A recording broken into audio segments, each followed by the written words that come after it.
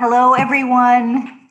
Good evening, good morning, whatever time it is where you are. We are so excited to have you joining us for this inaugural event in what will be a series focused on a new world post-COVID that's organized through a collaborative effort by the Atlantic Institute, along with the Atlantic Fellows Programs, the Rhodes Trust, the Schmidt Science Fellows, and the Obama Fellows. I'm really thrilled. I've been loving looking at where all of you are from and how you are feeling at this moment. It is wonderful to have all of you in this Zoom room. So my name is Elizabeth Quiche. I'm the warden of Rhodes House and CEO of the Rhodes Trust. It has been so inspiring for me over the last 2 months in these very, very difficult times to have what we refer to as our fellowship of fellowships, fellowship programs that share a commitment to bringing people together from around the world and across different disciplines and different sectors and different ways of life who care about building a better world. And that fellowship of fellowships is a very wide circle, but maybe at the heart of it is our beloved partnership with the Atlantic Institute and the 7 Atlantic Fellows programs around the world of fellows who are working to create fairer and more just and inclusive and healthier societies. Also included in that fellowship of fellowships is the Rhodes Scholars, both current scholars and alumni from around the world who are so committed to fighting the world's fight and making the world a better place. We also have with us this evening Schmidt Science Fellows, who are scientists who are engaged in building cross-disciplinary work and collaborations to address the most important challenges facing humanity. And then also the Obama Fellows, who we are thrilled to welcome into this collaboration. We're so honored for this inaugural event focused on universal healthcare and the care economy to welcome 3 extraordinary speakers. I'm truly honored to have Paul Farmer, Abdul Al-Sayed, and Ajin Poo as our inaugural speakers. You're all 3 people whose work I admire personally deeply, and I know everyone here tonight is looking forward to hearing from you. As we think about how we envision a post-COVID world, it is so important to come together for these generative conversations. It's important to use tools which can enable us to build community even when we are in lockdown and in other ways isolated and unable to do the work perhaps that we would otherwise be wanting to do. We can still build connectivity, collaboration, and community. So thank you for joining us, and I look forward to what I know will be a very inspiring conversation.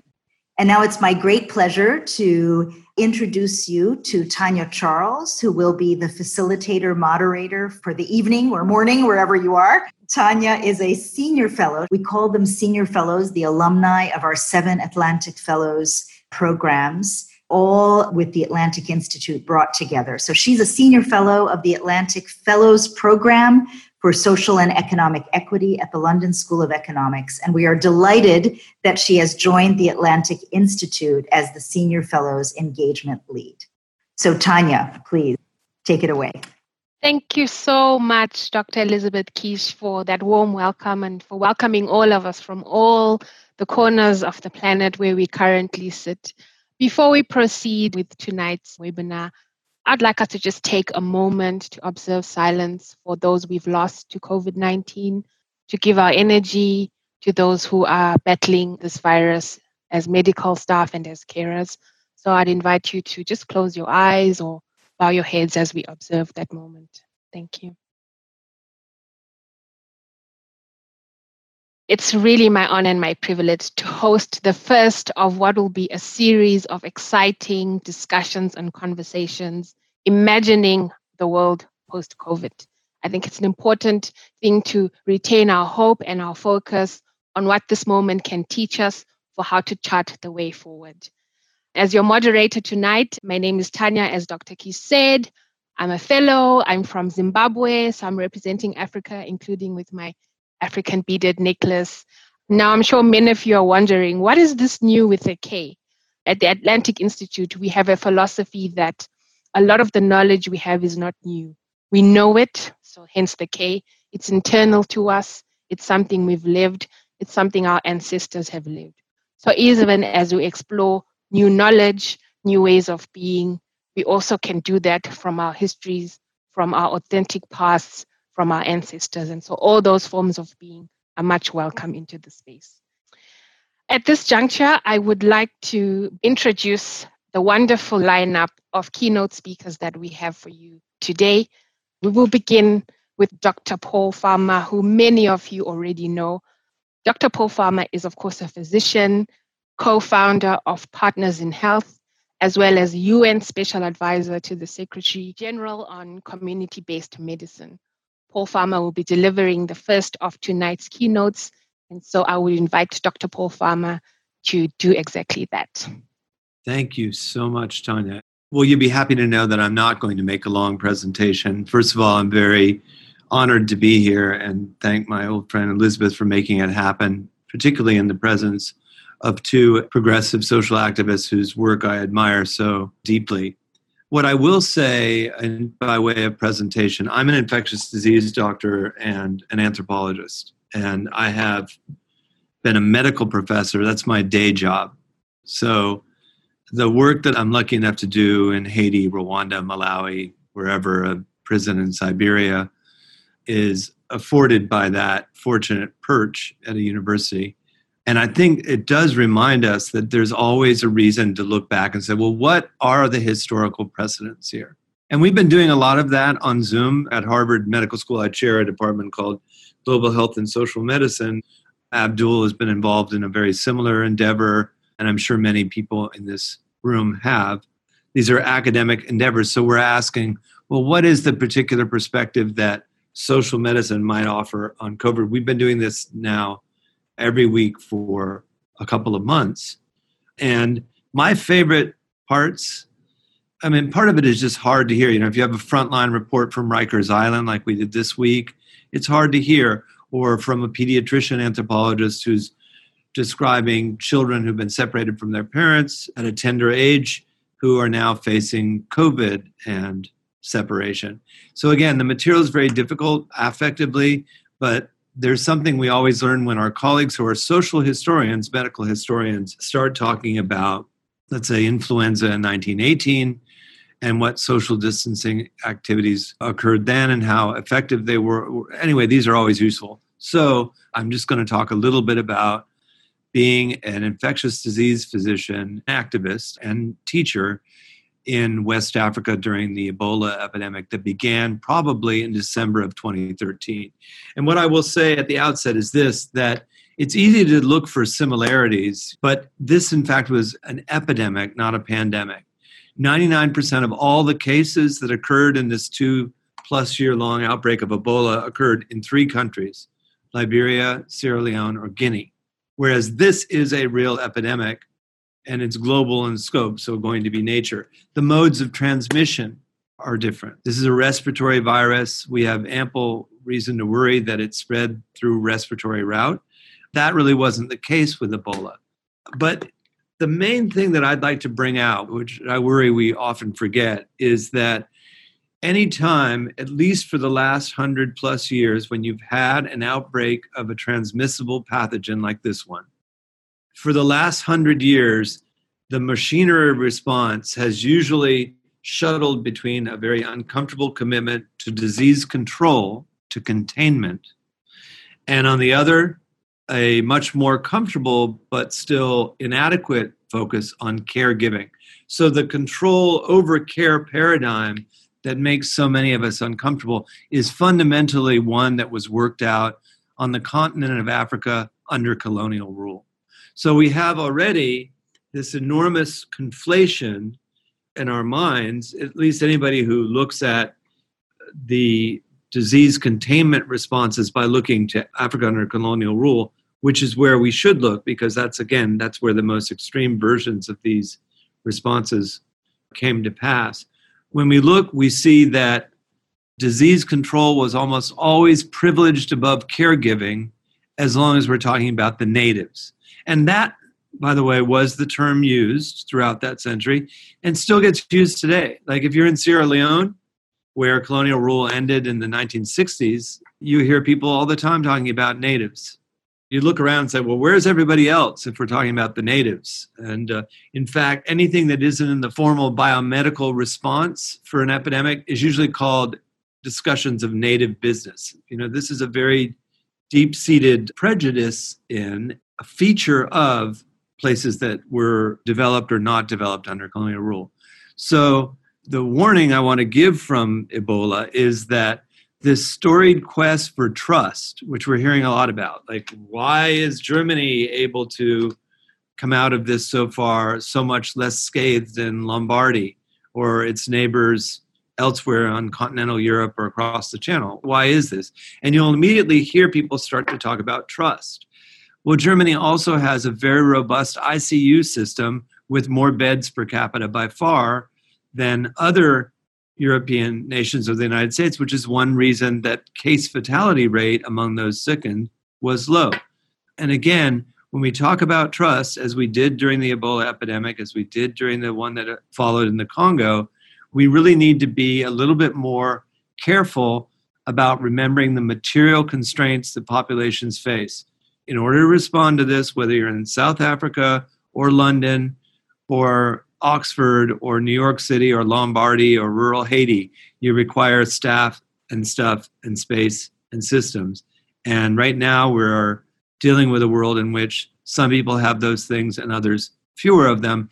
And that's why it's my hope for this evening's discussion, and certainly given the other two speakers and the audience, that we will attack how social inequalities get into the body and what we could do to get them out.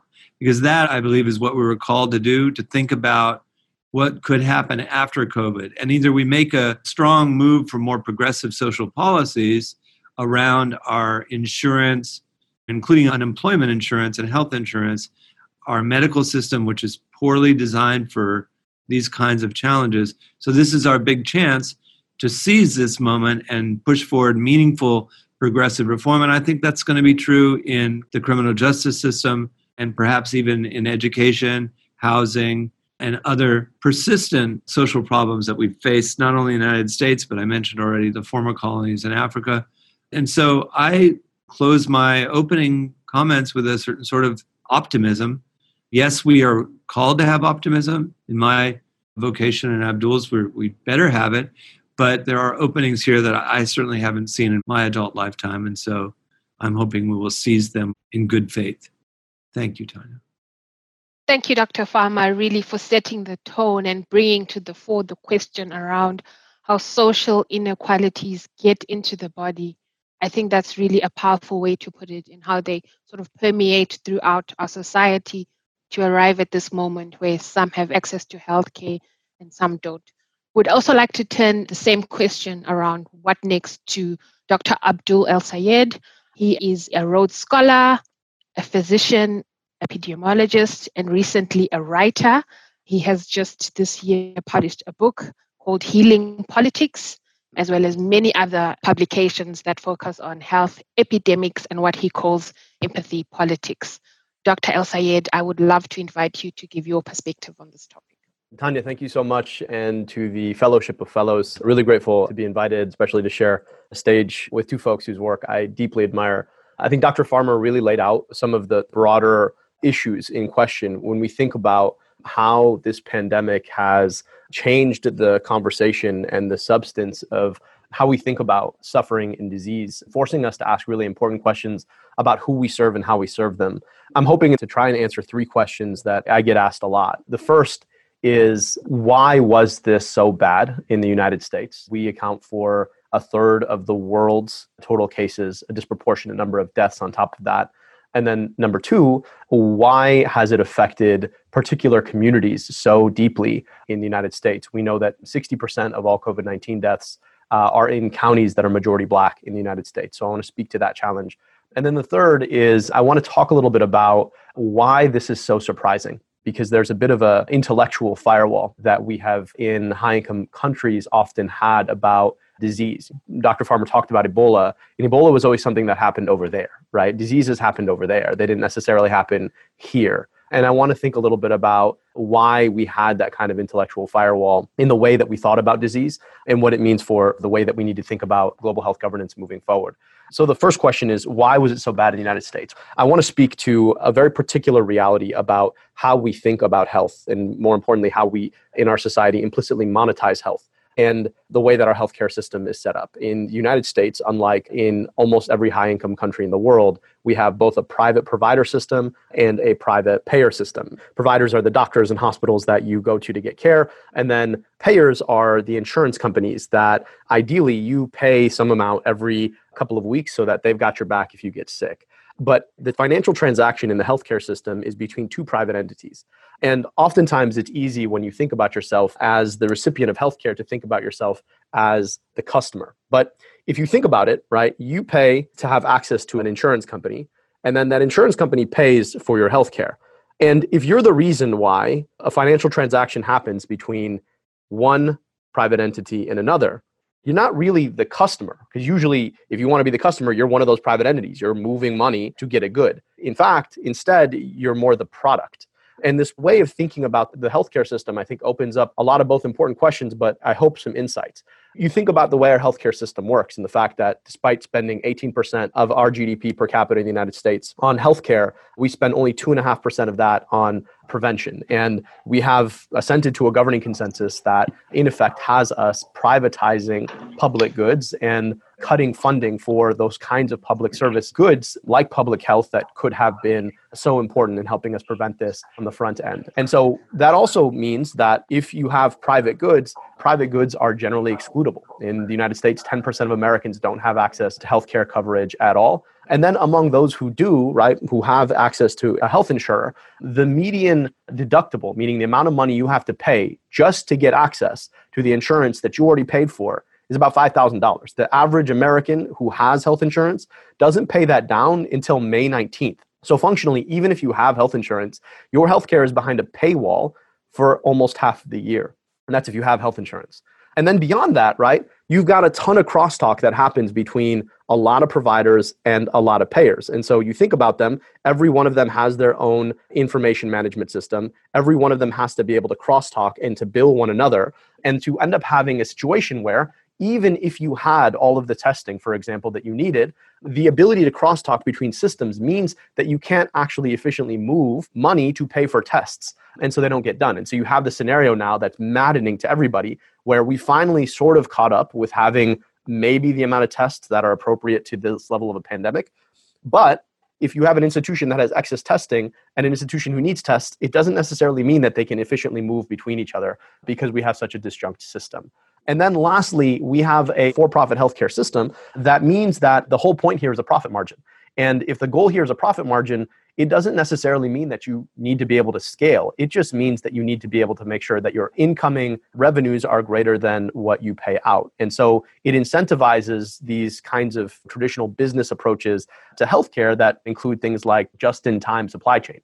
Just-in-time may be great if you are running a restaurant. It's not so great if you're facing a global pandemic and you're just in time with all of your PPE or just in time with all your ventilators. And even beyond that, the fact that our medical device industry and pharmaceutical industry are so dominated by corporations meant that we couldn't even fulfill our strategic supply. So the New York Times reported on a story where the CDC had signed a contract with a small corporation to make ventilators that could go into the national strategic stockpile. And then that small corporation got bought by a very, very large corporation. And I kid you not, the name of this corporation is Covidien. Covidien buys this small company, decides that the profit margins on these ventilators isn't big enough, and just cancels the contract. And so the ways that we've thought about healthcare have just fundamentally stymied us. And then lastly, on this point, you look at the way our healthcare system works, well, most of the dollars come in from payers to providers by means of elective surgeries. They're the highest profit margin service that a healthcare system can provide. Well, if you're facing down a global pandemic, you cancel your elective surgeries because that's the obvious thing to do. But that also means that you're literally cutting your financial supply line at the same time that you are about to face down the biggest single global pandemic in the last 102 years. And here we are. We have healthcare systems that are literally trying to fight COVID-19 on one hand and trying to battle off bankruptcy on the other. And we've had this paradoxical situation where healthcare companies are now laying off clinical staff in the middle of a COVID-19 pandemic because they can't figure out how to pay them. All of this goes to the point where we've needed healthcare reform in this country for a long time. I've got another book coming out on Medicare for All. We can talk about that later, but it does speak to the fact that you look at the ways that even national healthcare systems outside the United States have been privatized. And I do hope that this example of how the United States healthcare system has failed serves as a really important harbinger of the potential damage that could come if, in fact, other countries were to privatize. I want to speak now to a point about disparities. I noted that point at the top that 60% of all COVID-19 deaths have come in counties that were majority Black. And I know that that is not the direct statistic, but here's the thing. In the United States, people are really reticent to actually collect data and report data about race. And so the best we have is about counties, unfortunately. But we do know that in communities that have counted, like in Detroit, where I used to be health commissioner, we know that 40% of all deaths as of about 3 weeks ago were Black Michiganders, whereas 14% of the population is Black.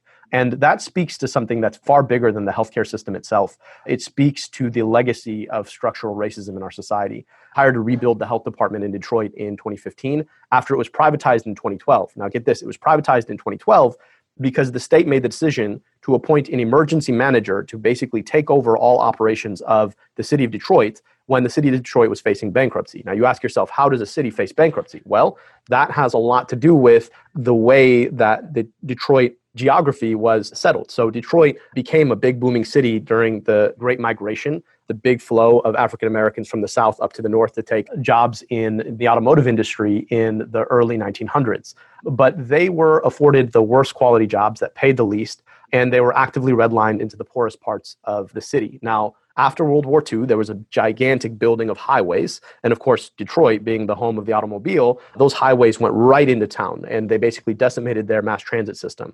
And what happened is during the New Deal in the 1940s, right before World War II, there was a federal housing administration, and that federal housing administration basically actively carried out the same redlining and said, if you were white, you could buy a home in the suburbs, which were now connected to the cities because of the highway boom. But if you were Black, you couldn't. And so that left the lowest income Black folks in the city, left white flight happening out of the city. And now you all of a sudden have a city that carries 1.8 million, and it only has about 700,000 people who are systematically poorer and more marginalized. And now, right, you have a bureaucracy that was built for 1.8 million, servicing 700,000 people who can't necessarily sustain that bureaucracy. The state comes in, passes this emergency manager law that basically says that they can appoint a czar to take over the finances of the city.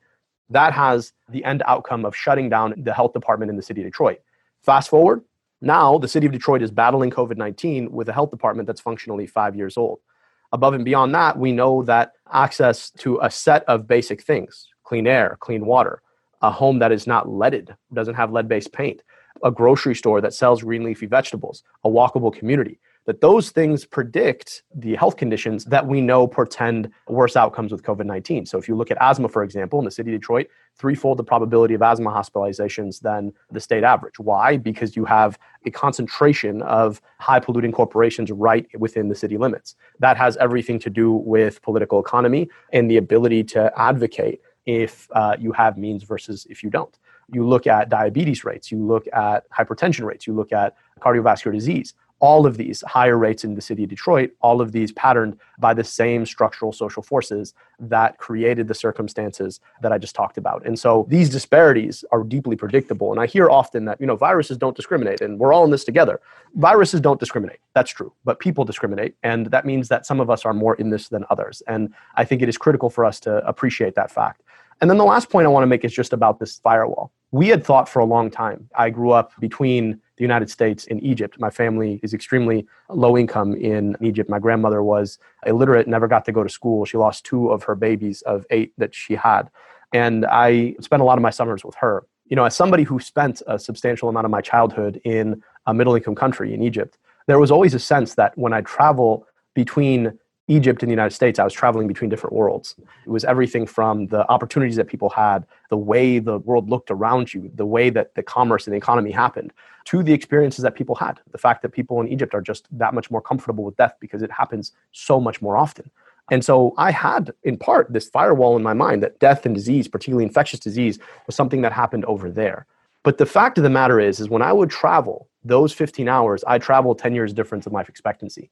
I grew up just north of Detroit, and I could travel 25 miles south on one of those highways that was built right after World War II, and I traveled the same 10-year life expectancy gap. We have built the vulnerability that created the circumstances that we are now facing over the past 40, 50, 60 years in the choices that we have made as a society about how we pattern basic access to resources. And I think it's critical for us to appreciate that, because what had protected us in the past was the fact that we've been able to build a level of infrastructure based on an understanding of our responsibility to collective action and our willingness to create a society that was equitable and equal enough where we appreciated that we were as exposed as our most exposed people.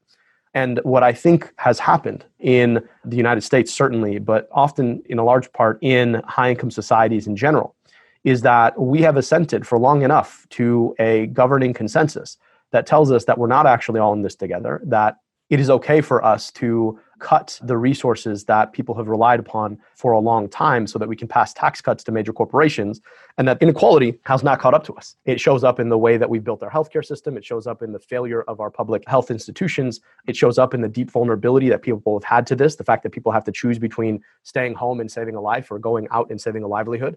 And it's shown us that the reasons why we had been able to take it for granted that things like this couldn't happen here for so long had everything to do with choices that we made. And once we stopped making those choices, that in fact, actually all of us are vulnerable as societies if and when we are unwilling to invest in what protects us and what empowers us all. And so I think this is a really important learning opportunity. And I think there's so much we have to learn from this moment about what we need to build, both in societies like my own in the United States, but also how much more responsibility we really have to investing in the sum total of us all.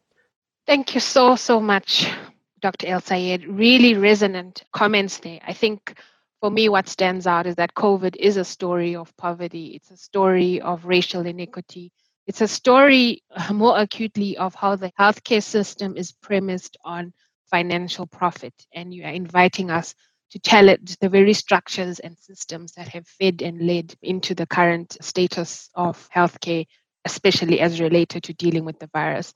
I'd like to invite now Adrian Poole to speak about another aspect of this question that we have around health and healthcare. Adrian Poole is a labor activist, actually a world-renowned labor activist. She's also director of the National Domestic Workers Alliance, as you know. Adrian is also a 2014 recipient of the MacArthur Genius Award. Just very many accolades in celebration of her work and thought leadership in the area of care. And so we'll invite Adrian to bring forth her perspective on this topic. Adrian, thank you so much. Thank you, Tanya. And wow, what an amazing set of presentations from Paul and Abdul. A big Zoom applause for all of that insight. And thank you for your leadership. It's an honor to be shoulder to shoulder, Zoom to Zoom with you. So as Tanya said, I'm with the National Domestic Workers Alliance, and we represent a different part of the care economy from the one that we've been discussing. It's the part of the care economy that exists in our homes. The workforce that supports our families with caregiving and cleaning services, the women, mostly women, over 90% women, and disproportionately women of color and immigrant women who work as nannies, house cleaners, and home care workers. And this is a workforce that makes everything else possible in our lives because they ensure that the most precious aspects of our lives are in good hands, making it possible for us to go out and do what we do in the world every day. And yet it's some of the most undervalued and insecure work in our entire economy. One of our members, named Melissa, is a home care worker in Miami, Florida, and mother of one, single mom of a 6-year-old. Her life has been upended by the COVID crisis. She was a caregiver for a 94-year-old in their home. And when the COVID crisis happened, the daughter of her client decided that she didn't want Melissa to continue to come. So she lost her job overnight, and immediately food security became an urgent issue. And she's like many others in our network. So we are a listening organization, and we have a community of about 230,000 domestic workers around the United States. And we immediately started listening by every channel that we could to domestic workers to understand their experiences, to understand how widespread Melissa's experience was. And what we were hearing early was that domestic workers were experiencing incredible job loss and income loss. And this is a workforce that earned poverty wages. The average wage of a home care worker pre-COVID was $16,000 per year. No access to paid sick days or paid family leave or a safety net or health care, really any benefits whatsoever. And so we knew that there wasn't going to be money to stock up on groceries or supplies. We knew that food insecurity was going to be a huge issue immediately. And we knew that this was going to be a devastating moment for domestic workers around the country. So we immediately pivoted into response mode. And our response strategies are rooted in our strategies as a movement. We believe that making meaningful change will require change on multiple fronts.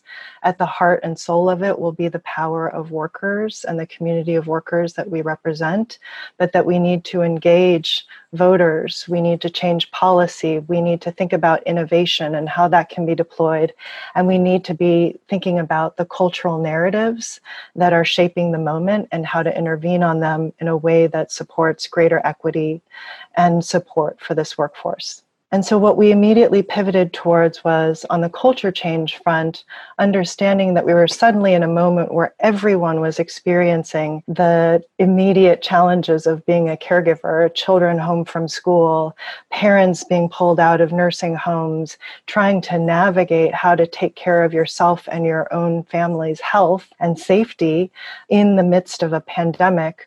Everything getting exacerbated, that all of a sudden Americans were in such immediate proximity to the crisis of care that our country has been slowly unfolding over many decades. And previously, issues of childcare and long-term care were very much seen as an individual personal burden and responsibility, and not as much seen as a collective responsibility in need of a public solution.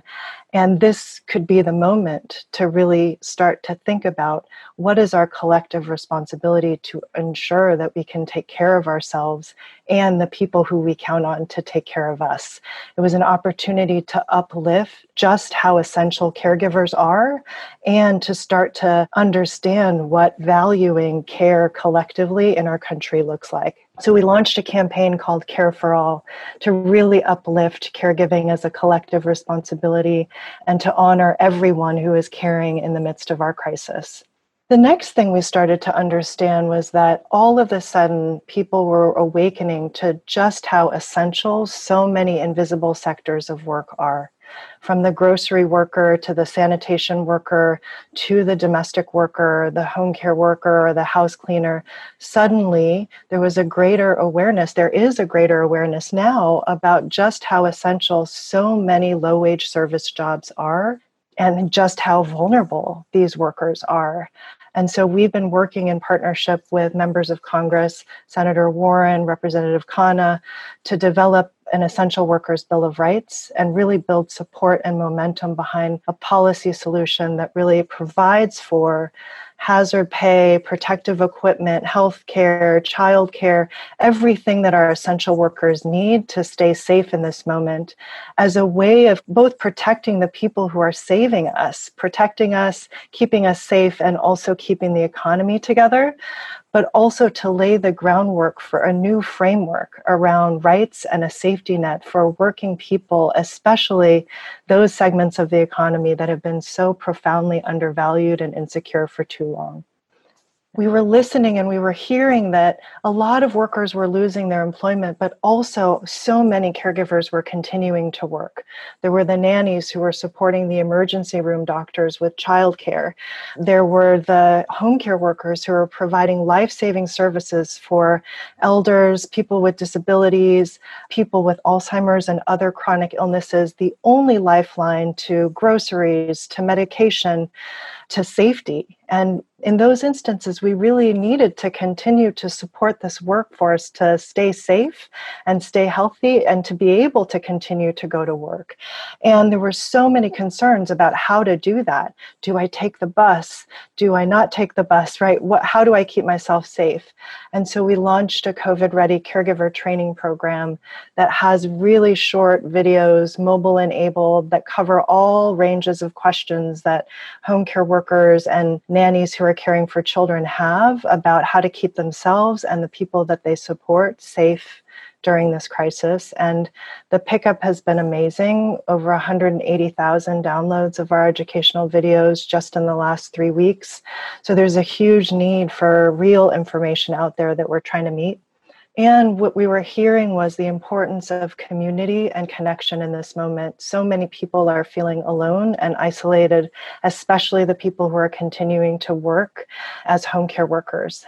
So we've launched a peer-to-peer emotional support text line called Care Together to help caregivers when they need support, when they have a question, when they're just feeling alone or depressed, to be able to reach out and get support. What we found is that communities of people are really our greatest resilience strategy, that the workers who are part of the National Domestic Workers Alliance and our sister campaign, Caring Across Generations, they are more resilient. They're in a better position to navigate this crisis because of their connection to each other and to us and the resources that an organization like ours can offer. It just is an affirmation of just how important so many organizations in the social sector are because of the community and the anchor that they create for vulnerable populations in these times. And then there came the problem of the financial crisis that was hitting this workforce. And so we decided very early on, as we were hearing the first reports of job and income loss and realizing that every single week it was increasing dramatically, that we had to find a simple solution for the need for cash. And so we launched what is called the Coronavirus Care Fund, an emergency cash assistance fund to support domestic workers in need. And since we launched on March 16th, we've raised over $20 million for domestic workers in need, and we'll be able to provide $400 payments to more than 50,000 workers. The beautiful thing about this fund is more than 100,000 people, 100,000 individuals have contributed to this fund. And some of the donations are $25 and some of them are much larger, but it is a small indication of the incredible sense of generosity and compassion and connection that people feel right now and the desire to be a part of the solution. With this fund, our goal was to quickly leverage our 70 local affiliate organizations and chapters around the country who have deep relationships with domestic workers in the community. Plus, through our innovation lab, I mentioned earlier that tech innovation is one of our strategies. Through our innovation lab, we had already spent 4 years developing a technology platform that would help domestic workers get access to a safety net for the very first time. I mentioned that most domestic workers do not have access to a safety net. And so we spent 4 years trying to develop a solution to that, designing for the hardest use case, the unbanked, sometimes undocumented, domestic worker with multiple clients, piecing together multiple gigs. How do you design a safety net for that person? And we've, over 4 years, figured it out. And our most popular product was a paid time off product delivered in the form of a Visa gift card valued at $120 per day off. And what we did was we redeployed the Aaliyah technology that was delivering paid time off to domestic workers towards delivering emergency cash assistance for domestic workers in this period. And we worked with our network of community-based organizations to develop our eligibility and verification processes. And we have been able to stand up this fund and deliver assistance quickly because of all of that work and that history, those relationships over the years. We are currently deploying $400 in immediate cash assistance to domestic workers around the country, leveraging that Aaliyah platform as the tech infrastructure.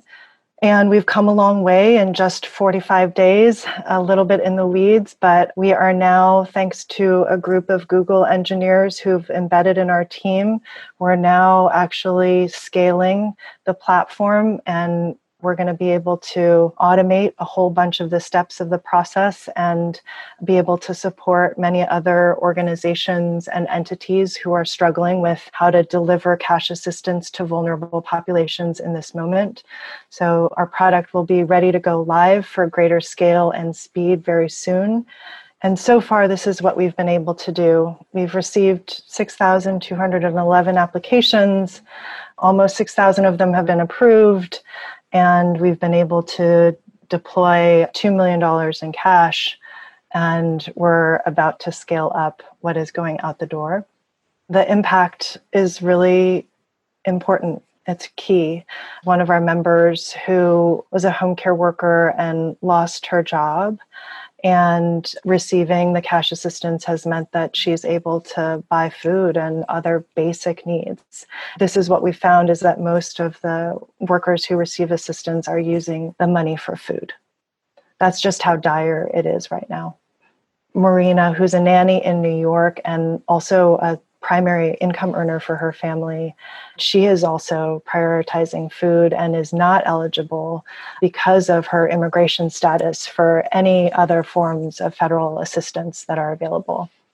Alicia, who is a mom of 3 and a nanny in Atlanta, and all of her kids are immunocompromised, and so keeping them safe and healthy has been a real struggle.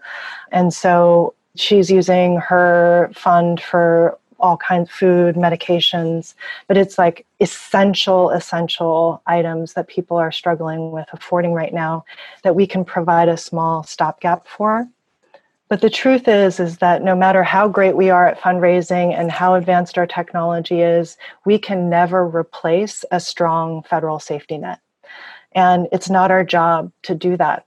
On one level, it's a little bit ridiculous that we have to try. And so here we are trying our best to meet this moment, but what it really signals is the opportunity for transformation that Dr. Farmer and Abdul named, which is that we have to come out of this crisis with a total reimagining of our safety net for workers in the United States. It's been patchwork at best. And I believe, as many do, that if we do not have an inclusive relief process, a robust recovery process will be impossible. Every single worker that I talk to is essential and will be essential to our recovery and will be essential to the United States becoming the country that it can be. It begins with a strong federal safety net. And we also believe there's an opportunity here to transform our care economy in such a way that really updates it for the 21st century in a way that's long overdue, just like what Abdul named about our healthcare system. The fact that families have no support whatsoever when it comes to their childcare or their long-term care needs is insane. The fact that our care infrastructure relies on overstretched family caregivers and underpaid care workers is completely unsustainable and untenable, especially in light of the growing older population in this country. We have an opportunity to invest in care jobs and make them good jobs, living wage jobs with real benefits where you can take pride in those jobs and support your family. And those are job enabling jobs.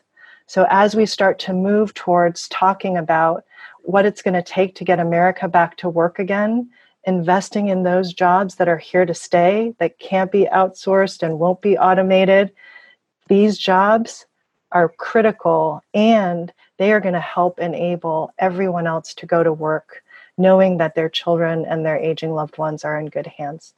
So I do think that this is a moment of transformation. It's a moment of incredible opportunity, and it's a moment that requires all of us to really stretch in order to meet that opportunity.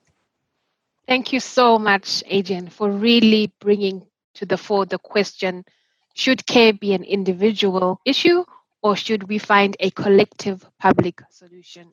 To our panelists, thank you for really bringing out the structural as well as the systemic causes of the current nightmare we're in. Not the virus, but our response to it. It is really a privilege and honor to draw this webinar to a close by handing over to our interim executive director, Evie O'Brien, who has actually inspired many aspects of the webinar format that we've experienced today, including the importance of bringing our authentic selves and our new knowledge and experiences into the space. Evie, I'll hand over to you just to officially close. Thank you, Tanya. I can't stop smiling, and it's my huge honour and privilege on behalf of Rhodes Trust, the Atlantic Fellows community, the Obama Fellows, the Schmidt Science Fellows, to thank you, our incredible speakers, and all of you who have participated from every corner of the world. As we begin to, together in this community, imagine or reimagine what our new world might look like, and what we might learn from this current crisis, and importantly, draw on our own communities and ancestors' memories of what has been before. Thank you. Thank you, Paul, Ijen, Abdul, Elizabeth, Chris, our scholars, alumni, fellows and staff who have joined this conversation. Nei ka mihi. In reimagining our future, there is no time like the present to avoid the terrible mistakes of the past in the present, and to take the very best of what we have collectively into the future, as Ijen said, as an ecosystem of diverse leaders and agents of change.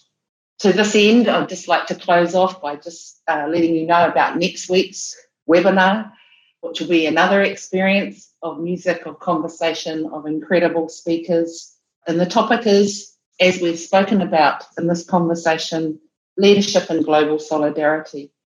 Again, amazing speakers. Tanya Cole, who is an alumnus of the University of Lagos and Harvard University, a transformational leadership fellow at the Blavatnik School of Government at the University of Oxford, and also Lena Wen, an American ER physician who is one of the many faces of leadership in the US for COVID response. And we're incredibly proud to have those two speakers join us next week, as well as a surprise.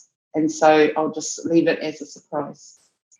Finally, I really want to acknowledge on behalf of everyone, Tanya, for your extraordinary gift of holding such a diverse ecosystem of leaders together. We thank you, we honour you. And if you are an indication, as everyone in this room, of the leadership that will take us into the future, we are incredibly proud and express our appreciation.